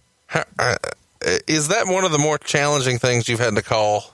Yeah. That Sting's a badass. He's a badass, but he can't unhook himself, right? I mean, come on now. What am I supposed to say here? I've got to keep it up that he's a badass, right? What's tougher, calling Georgia football or this shit? No, it's this shit. December 15th, 1997, DDP comes to the aid of Ric Flair, who's being destroyed by Kurt in the NWO. And Flair had been scheduled to face Kurt at Starrcade, but wound up being replaced by Page because he needed rotator cuff surgery. He had the next week off, and then, of course, Starrcade was on December 28th. And here, DDP wins the U.S. title in an okay 2-star match per Dave Meltzer, and he gets the finish with a diamond cutter coming out of Kurt's finisher, which was his old version of the Perfect Plex. Right. The next night, we see DDP defeat his great friend Mortis with a quick diamond cutter, and this was his first U.S. title defense. A week after that, we're in 1998 now, January 5th. DDP defends the belt against Chris Jericho, which may be the first time they've wrestled on television. He gets the win with a diamond cutter, and this is 1 week after Jericho had started to turn heel and attack Dave Penzer the week before. The debut of Thunder was that very Thursday, and in the main event, Diamond Dallas Page took on Kevin Nash and won by DQ. Thunder 1/8/1998. Remember that date, fans? Remember that date. Is that when it was all over? That's when the big slide began. That's when it began, right there. In 1998, DDP was injured, and they do an angle where he's injured and gives him some time off. So he missed Sold Out and Super Brawl, but he did not miss. No, actually, he didn't miss Super Brawl. Yeah, it was 99. He did miss Super Brawl. So in 98, his second pay-per-view, or I guess his first pay-per-view as U.S. champion, is going to be uncensored. And this is an interesting combination of guys here because he defended in a 3-way against Raven and Chris Benoit. And allegedly, according to the rumor and innuendo, Meltzer says that Benoit was not happy that he was involved in this match. And he felt like he was just being thrown in here and didn't really have any sort of issue. The end of the match comes with DDP hitting a top rope diamond cutter on Raven. It was supposed to go through a table. The table spot was there, but probably a disappointment. What do you remember about this 3-way? I do remember Benoit kind of being upset about being in it. Chris was not as far as being overly vocal backstage, but I do remember him being angry about being in this match. Again, because of what you just said, because of the guys maybe being more featured than he was. Benoit didn't need a match like this. No. A gimmick match. Let's get to the next pay-per-view. Spring Stampede 1998. This time we see Diamond Dallas continuing his feud with Raven. He had done it all the way in all the shows in the meantime, but now here's our payoff, or so we think. It's Spring Stampede. It's a great brawl, essentially a hardcore match, and Raven wins after the Flock interferes, and he hits his even flow DDT. Now, really, the angle here is to get the belt off of him so they can put it on Goldberg. They didn't want to have Goldberg beat DDP, so Raven is essentially a transition champion. Do you think right here, pulling the belt off of DDP is a sign that WCW had lost confidence in him, or just a sign that, you know, Goldberg had the rocket ship strapped to his ass and nobody could compete with his momentum by this point? I think it's a sign that we had too much TV to do, and you had to move everybody through. And I don't think you losing the belt takes any steam off of anybody if you work it right and bring it back. I don't think you can point to one match. I think you and I have talked about this before. I don't think you can point to one match and say, oh, well, he lost the belt, so he's done. No, he doesn't have the steam he used to. I agree with that. I just, again, and I'm serious about this. I know, Conrad, you and I bullshit a lot. More bullshit comes from your end than mine. But I think that when you have so much TV you've got to do, and everybody says you got to give them a finish, can't give them a screw job finish, you just you water down your product. And I think that was a part of that.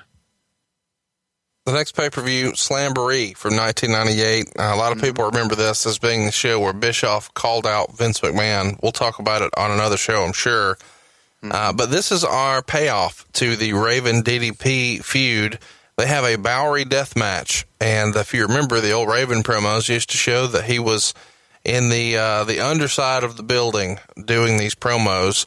Well, this match is essentially a Hell in a Cell match with weapons and 10-count knockout rules. It's probably not as good as their previous match, but we do see the same old interference from the flock. But ultimately, our hero comes out victorious, and DDP wins with the Diamond Cutter.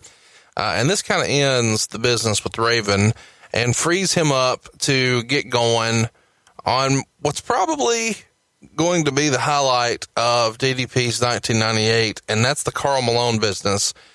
Meltzer would mention in the June 1st Observer that Rodman is all but confirmed for a tag match at the July pay-per-view Bash at the Beach, but that they were looking at bringing in another big name to be Page's partner. And Meltzer suggests that it's probably going to be Utah Jazz power forward Karl Malone, who had become friends with DDP, was throwing up the Diamond Cutter signs in games, had a long conversation on the phone with Goldberg, and had been mentioned by WCW announcers multiple times. And he speculated in the June 8th edition of the Observer that Hogan had politicked to try to get Page out of the match and replaced by Savage, since he felt like Savage had more mainstream appeal and a higher name value. So let's just talk about this whole piece of business for a minute, Tony. How do you remember the Karl Malone affiliation coming about? And why do you think DDP was the guy, in your opinion? Well, the Karl Malone affiliation was pretty logical because he was a big wrestling fan. Now, you say he was a friend of Diamond Dallas Page, sure, but before that, he was a big wrestling fan. Anytime that we were in Salt Lake City and he was in town, he always came out to our events. So Malone was very much known as a wrestling fan. Now, I think Page was put into this match because probably you said, you know, he loses the U.S. title and maybe he's lost some steam, but now they come right back with a big mainstream angle for him to be involved in. I think it's just a way to get him back involved back towards the top. Does that make sense to you? No, it totally does. Okay. Bischoff has said that he felt like DDP was the right guy because he would take this seriously. Yes. And he would work hard at it, and he would put a lot of time and effort into making sure that the matches were good. And he even talked about the Jay Leno thing, which we'll get to in a minute, and said that he felt like with anybody else, this affiliation could maybe hurt the credibility of some of the top guys. But with DDP, he wasn't quite to that level, and it would actually work the opposite for him and would bring his profile up. Bischoff's exactly right. Yeah. Randy Savage did not need to be in this match. I agree. So there you go. I do want to mention what a big douche Bob Costas is. During the finals, the Bulls are playing the Jazz, which of course is where Rodman and Malone are playing. And at some point, these two get tangled up. They both play the same position, forward. And they start throwing some elbows. And this led Bob Costas, who was doing commentary or play-by-play, to make some kind of, I don't know, slanderous, shitty remarks about wrestling, saying that they had a bogus wrestling match and are wondering why they would lower themselves to that level. How big of a douche is Bob Costas? I don't know him personally, but he can kiss my fucking fat ass. French kiss it is what he can do. Okay. Fuck him. Did you see the XWF or yes, the XFL thing? Yes. Yeah. And the way he approached Vince. I mean, Bob Costas always thought he was above everyone else. He always thought that, and I guess still does, with the Olympics, with NBC. He is the go-to guy about baseball, about the history of baseball, about how wonderful baseball. You know what? Fuck him. I know more baseball than I've forgotten more baseball than Bob Costas ever known. So stick that in your pipe and smoke it, Costas. And you know what? I didn't go to Syracuse either. So fuck him. I love Syracuse you. Dick lick. June 29th. Don't make that. Don't put that on the shirt. Don't put Syracuse Dick lick on the shirt because I got a lot of friends who went to Syracuse. Okay. I love you. And they're for good that. guys. All right. There's a lot of people from Syracuse that feel that they graduate from Syracuse and they graduate from the journalism school there and automatically should be on ESPN. But there's a lot of them that don't. A lot of them are good, hardworking kids. So don't make that a T-shirt. Talking to you, Matt. June 29th, 1998. Here we go.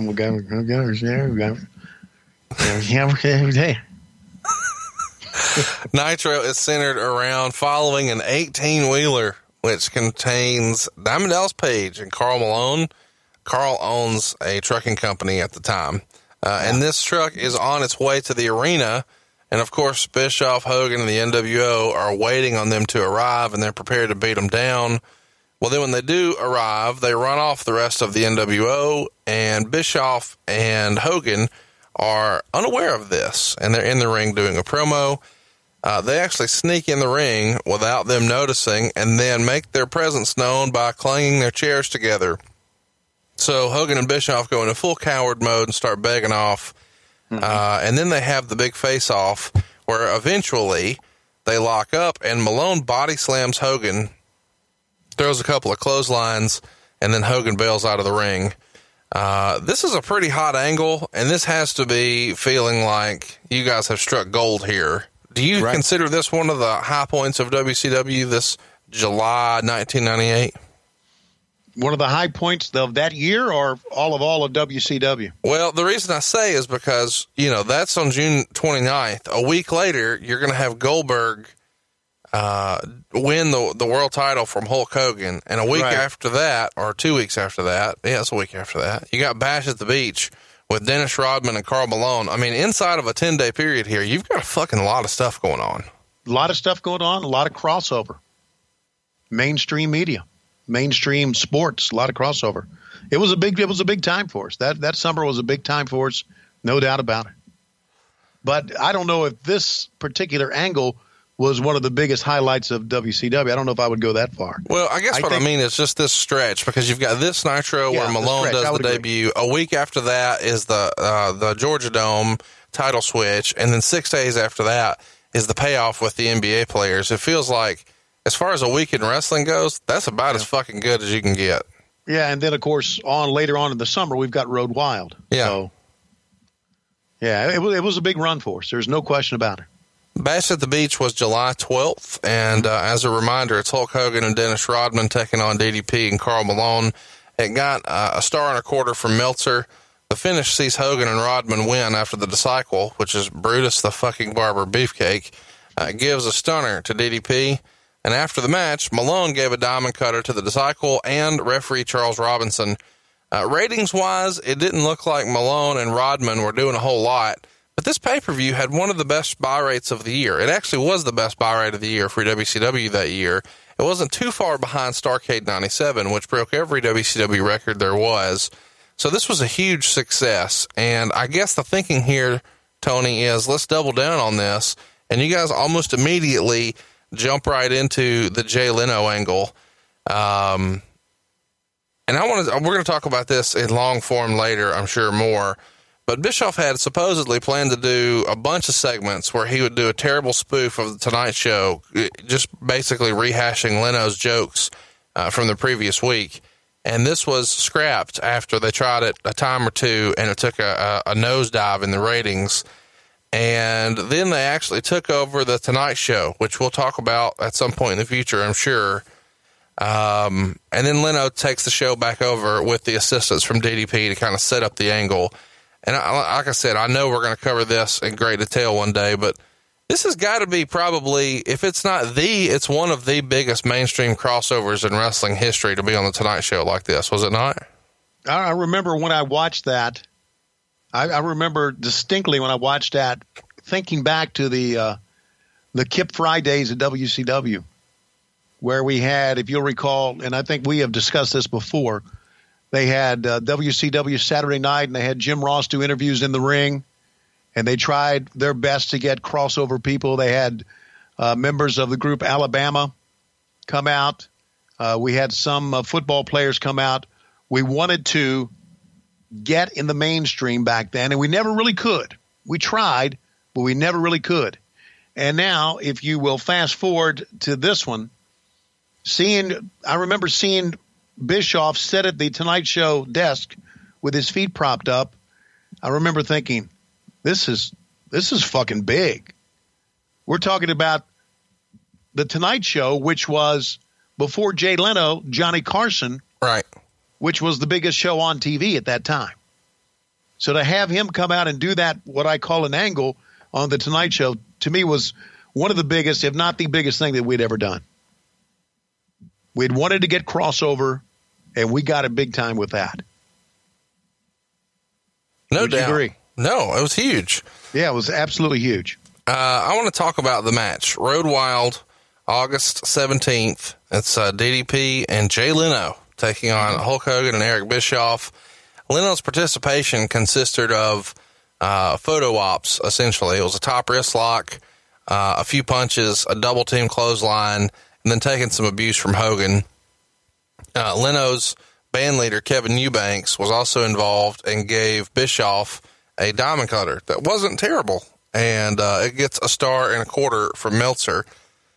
Tony, lots of old school wrestling folks think this whole Jay Leno involvement here was essentially making a mockery of the business. And Bischoff has maintained it was great crossover and that DDP was the best guy for the reasons we just laid out before. What do you think? Was this a mockery to have Jay Leno putting a move on Hulk Hogan here, or did you not take it that seriously? No. Back up here, Conrad. Lots of old school wrestling folks. Yeah. Name one. Bobby Heenan. Okay. I think Bobby's wrong.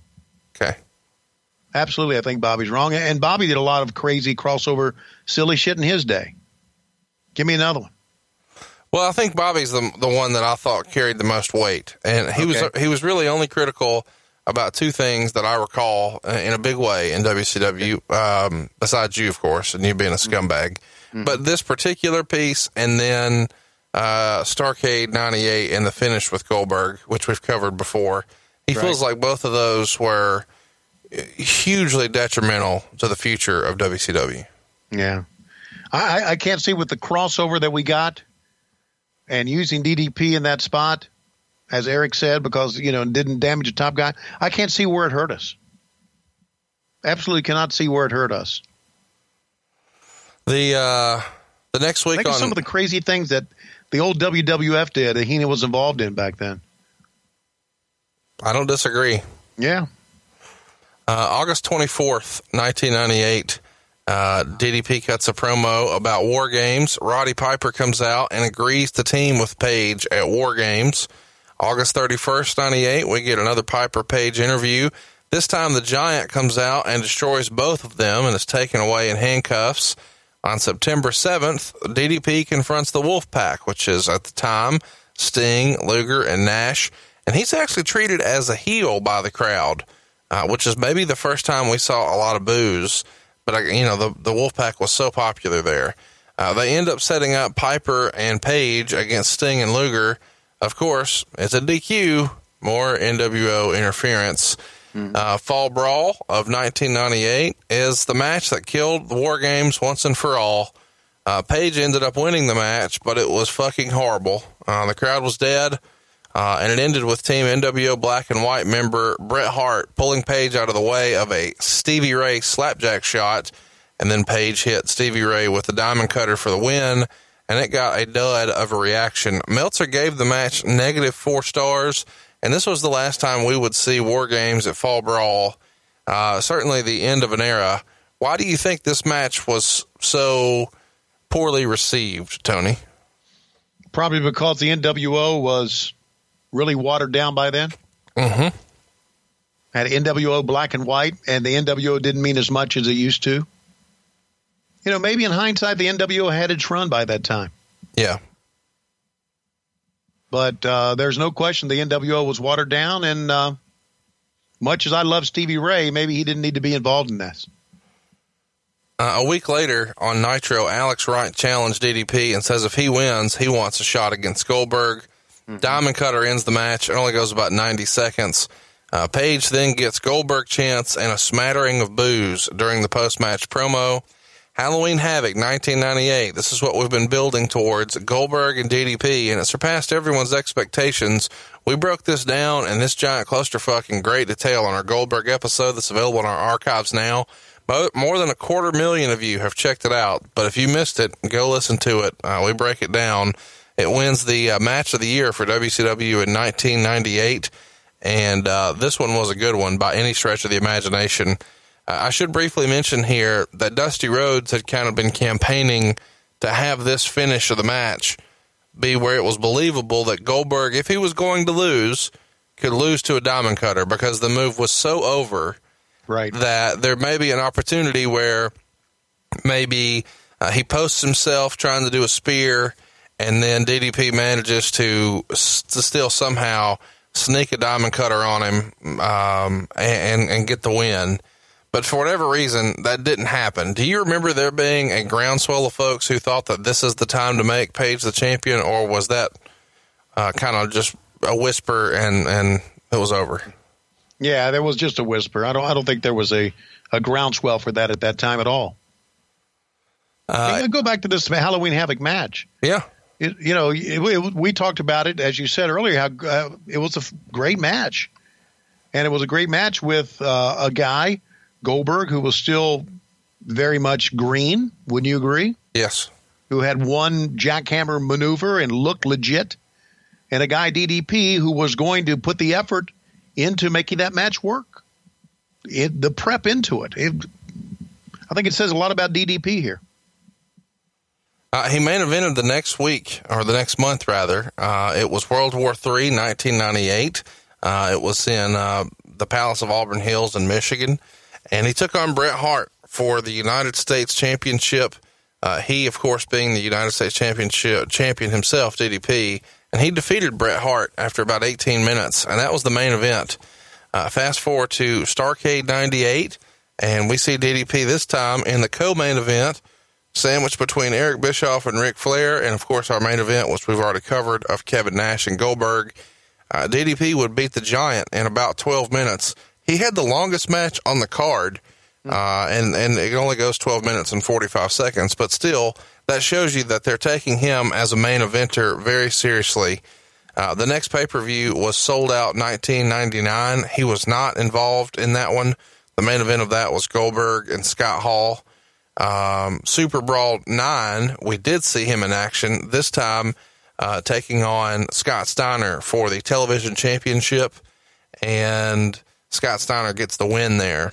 Now, there's talk, at least in the Observer, that in that match in particular, fans started to turn a little bit and boo him more than normal. There was maybe a small section of fans who weren't digging DDP by this point, but by and large, he's still getting good pops. But when he does the stretcher job for Scott Steiner here at the Super Brawl, it's not really the same reaction they were hoping for. When do you remember there being some concern as to whether or not this was working him as a babyface? Probably right after Sturgis. Okay, after the Jay Leno. he got a pretty good run as we know from 97 through 98. And there's just so much that the fans want to see of a person. And again, we're in the Thunder era now, where people are getting overexposed, and people see enough of you they don't want to see anymore. People saw enough of me; they didn't want to see me anymore, because every time they turned on WCW, I was flapping my yap, right? And they didn't want to see anymore. And I really think that Page was probably getting overexposed. And of course, it all depended on what town you were in as well. You know, we had some heel towns and some babyface towns. That happened a lot too. Yeah. Bret Hart won that match. I forgot to mention that he won the United States Championship in Chattanooga, Tennessee, on November 30th of 1998. It was on Nitro. It was a no DQ match, but none of that really matters, because what we're talking about is Spring Stampede of 1999. And it's worth mentioning here, it's Tacoma, Washington, and they have every major star in the history of the business, it feels like, jammed into one match. Ric Flair's coming in as the champion, and he's defending against Hulk Hogan, who's recently turned babyface, Sting, and DDP. And the special guest referee, after a long absence off of TV, is a larger-than-ever Randy Savage, with Gorgeous George, who is essentially a Pamela Anderson clone. Process this for a minute. Ric Flair, Hulk Hogan, Sting, Macho Man Randy Savage, and Diamond Dallas Page. So WCW had so much talent in 1999, but by this point, business is trending down. After we just talked about what a great high it was in mid to late summer of 1998, it's down significantly by spring of 99. They had been advertising Hogan and Flair main events, and ticket sales were dying. They had only sold 5,800 for Miami, 5,100 for Tampa, and 4,300 for Philadelphia. So the rumor and innuendo in the Observer is that Hogan has decided he wants to take himself off TV for a while, feeling he had gotten stale. And Bischoff had planned to make Sting and Goldberg the top baby faces moving forward.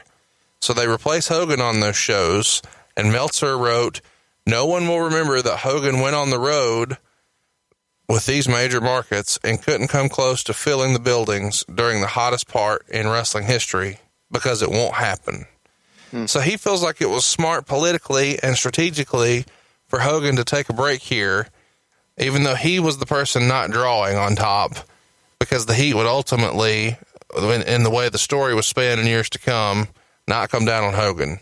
Do you remember Hogan wanting to step away here and freshen himself up because he felt stale? Yeah, well, I think, I do remember that. I remember, again, overexposed. It's like I said, well, let's go back 30 minutes in this show.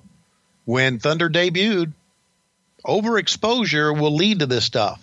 People are not going to want to buy tickets in Miami, not going to buy tickets in Tampa, not want to go to buy tickets in Philadelphia if they've seen everything on TV. Yeah. They're not. You know, Eric, but that was not Eric's plan. Eric wanted this to be a television company and not an arena company. So, yeah, I remember Hogan wanting to take some time off. He was right.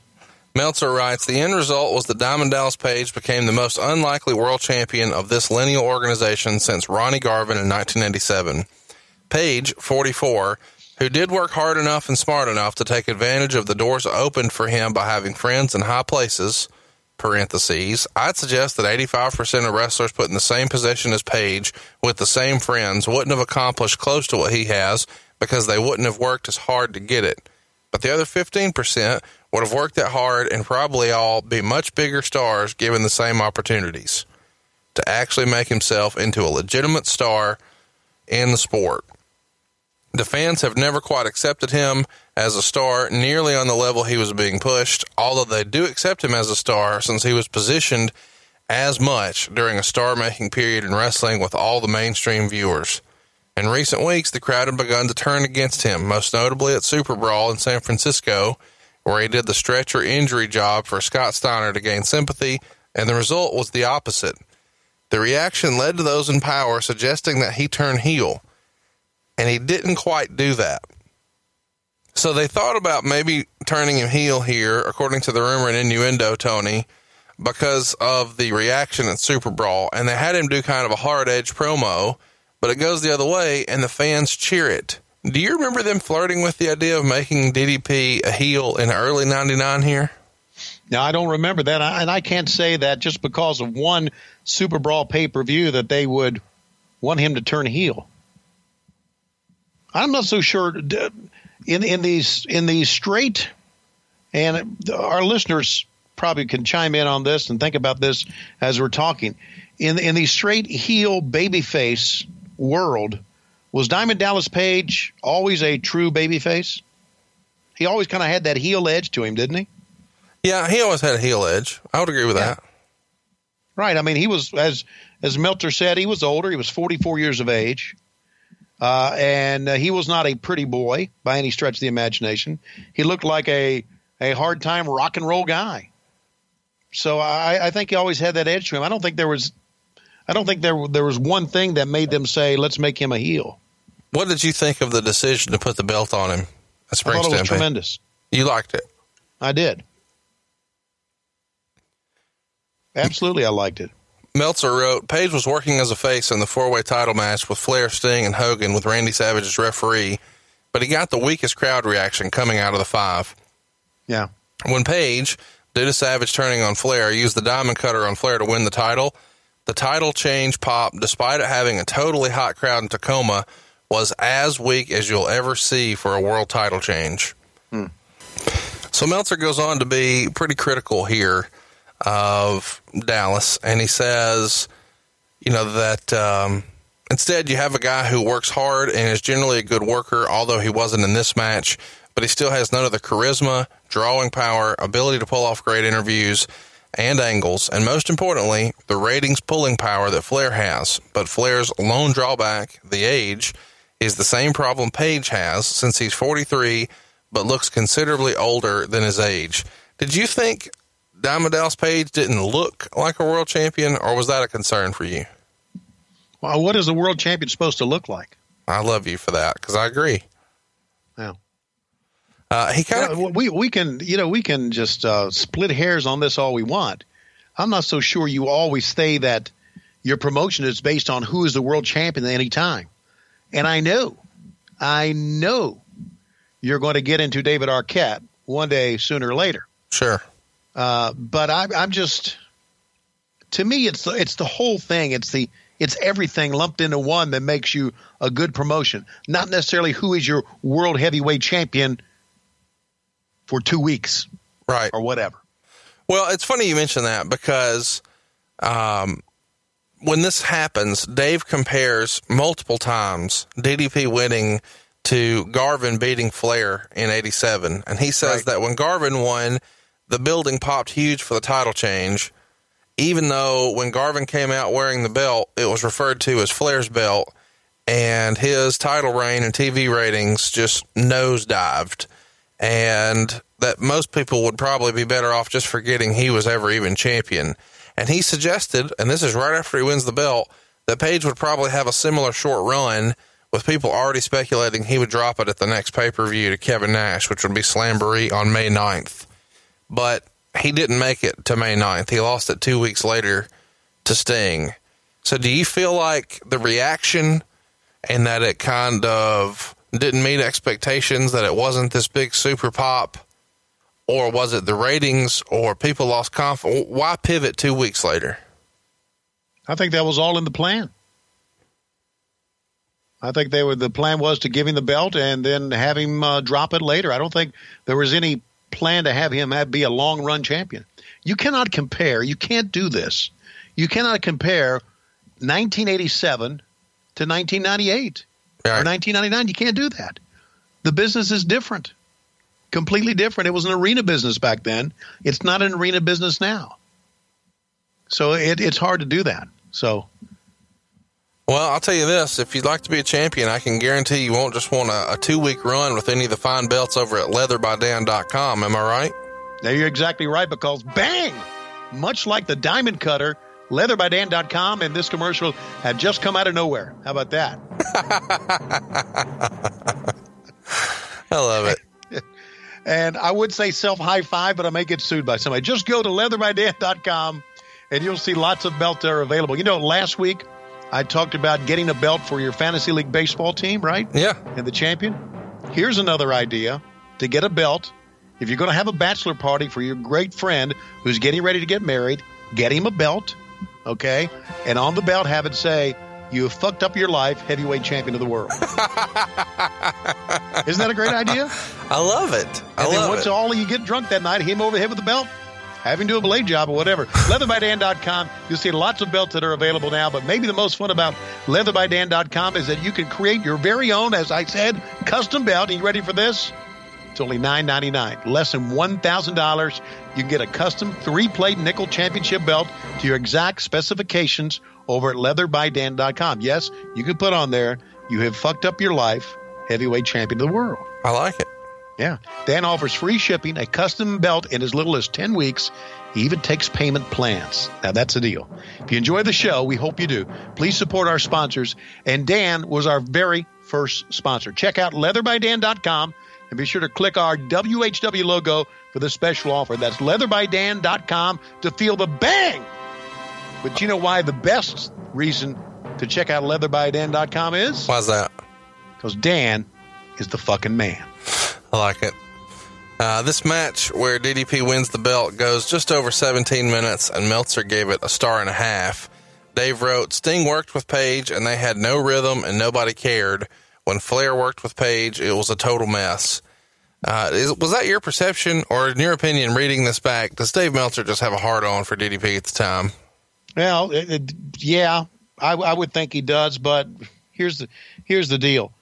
Flair is old school, and DDP is not. I don't think Flair would ever have gone out and rehearsed a match. Right. DDP wanted to do that.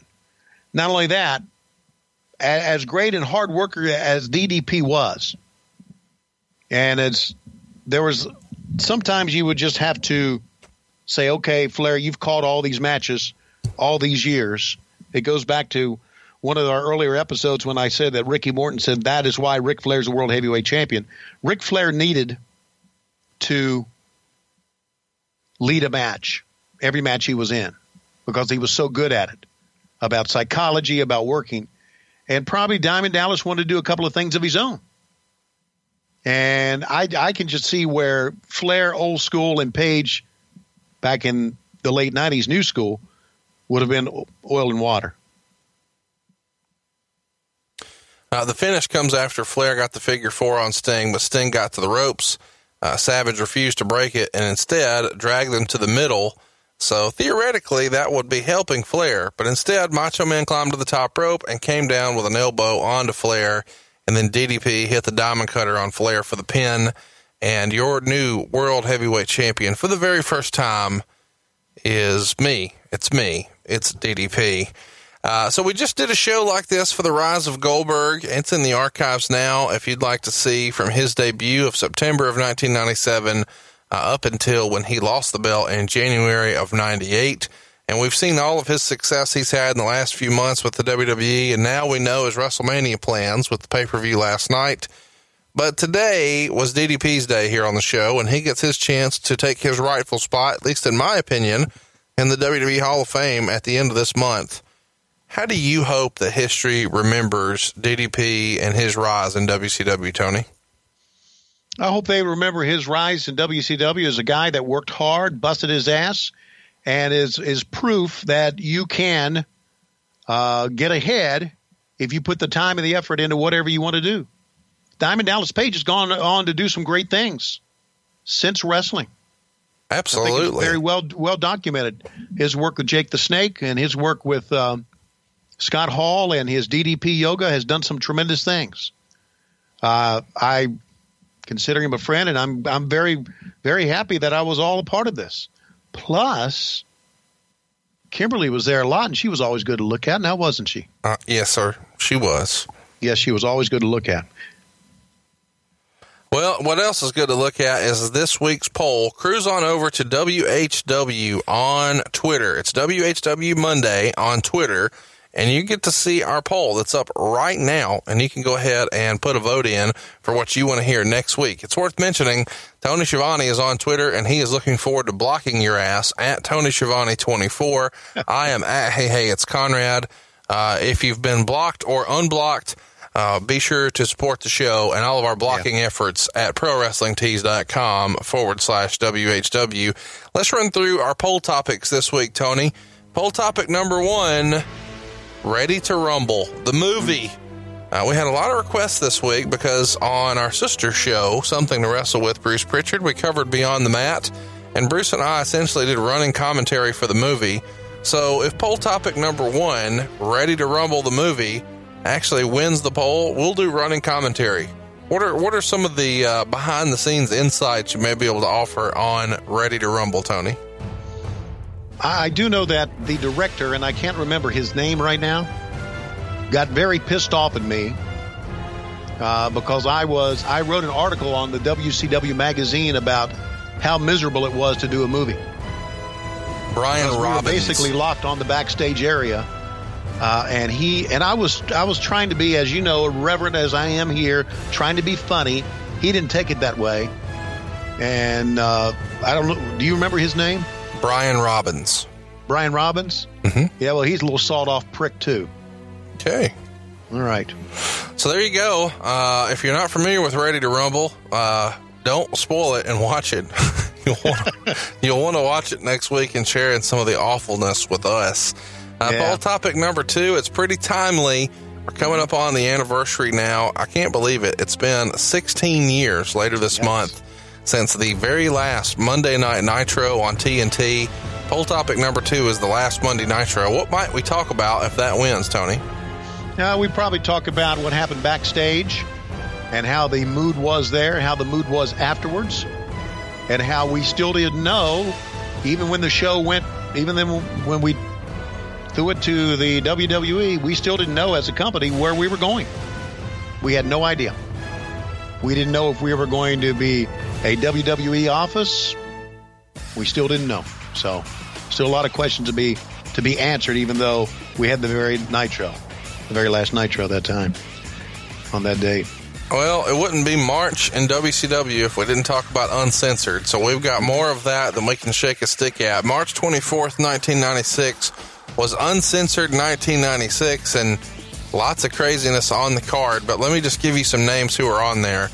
Conan, Eddie Guerrero, the Belfast Bruiser, Lord Steven Regal, Colonel Robert Parker, wrestling Medusa, the Booty Man and Diamond Dallas Page, the Giant and Loch Ness, that's right, Sting and Booker T taking on the Road Warriors, and are you ready for this? I am. Hulk Hogan and the Macho Man taking on Ric Flair, Arn Anderson, Ming, the Barbarian, Lex Luger, the Taskmaster, Z-Gangsta, and the Ultimate Solution with Woman, Miss Elizabeth, and Jimmy Hart. It's 2 on 30.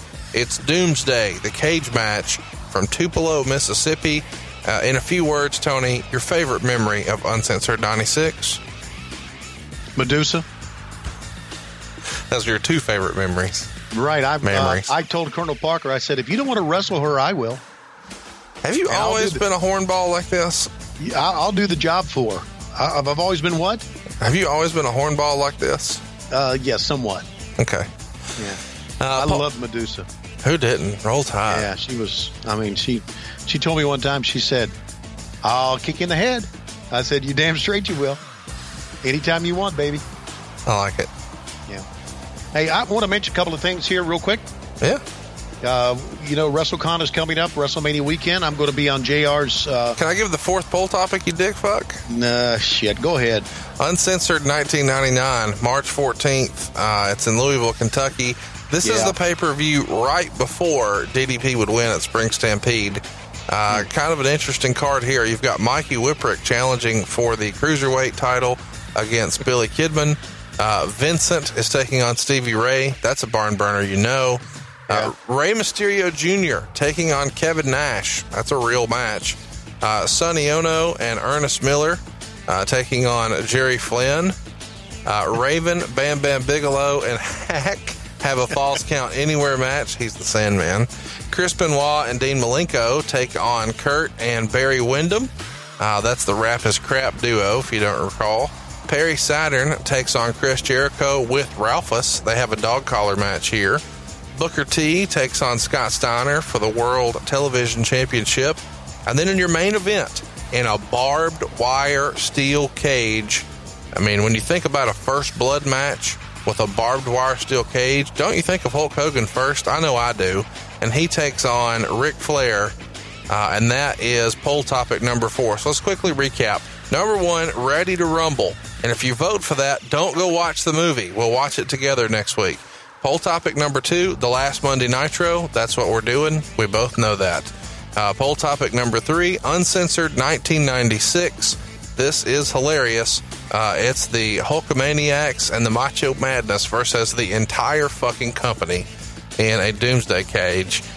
And then Uncensored 1999, Ric Flair becomes the man again in a first blood barbed wire steel cage match with Hulk Hogan. Can't believe that really happened, but it did. So those are your poll topics. Cruise on over, place that vote right now. It's on Twitter at WHW Monday. Now, Tony, let's talk about WrestleCon. Lots of people are wanting to know, are you going to be there? Is Deborah being signed and announced right after you a rib? No, it's not a rib. Deborah and I have communicated with each other. She's going to be there. I'm going to be there. Lois will not be there. Lois is still not coming, right? No, she's not invited. Okay. She's not coming and she's not invited. Got it. Exactly.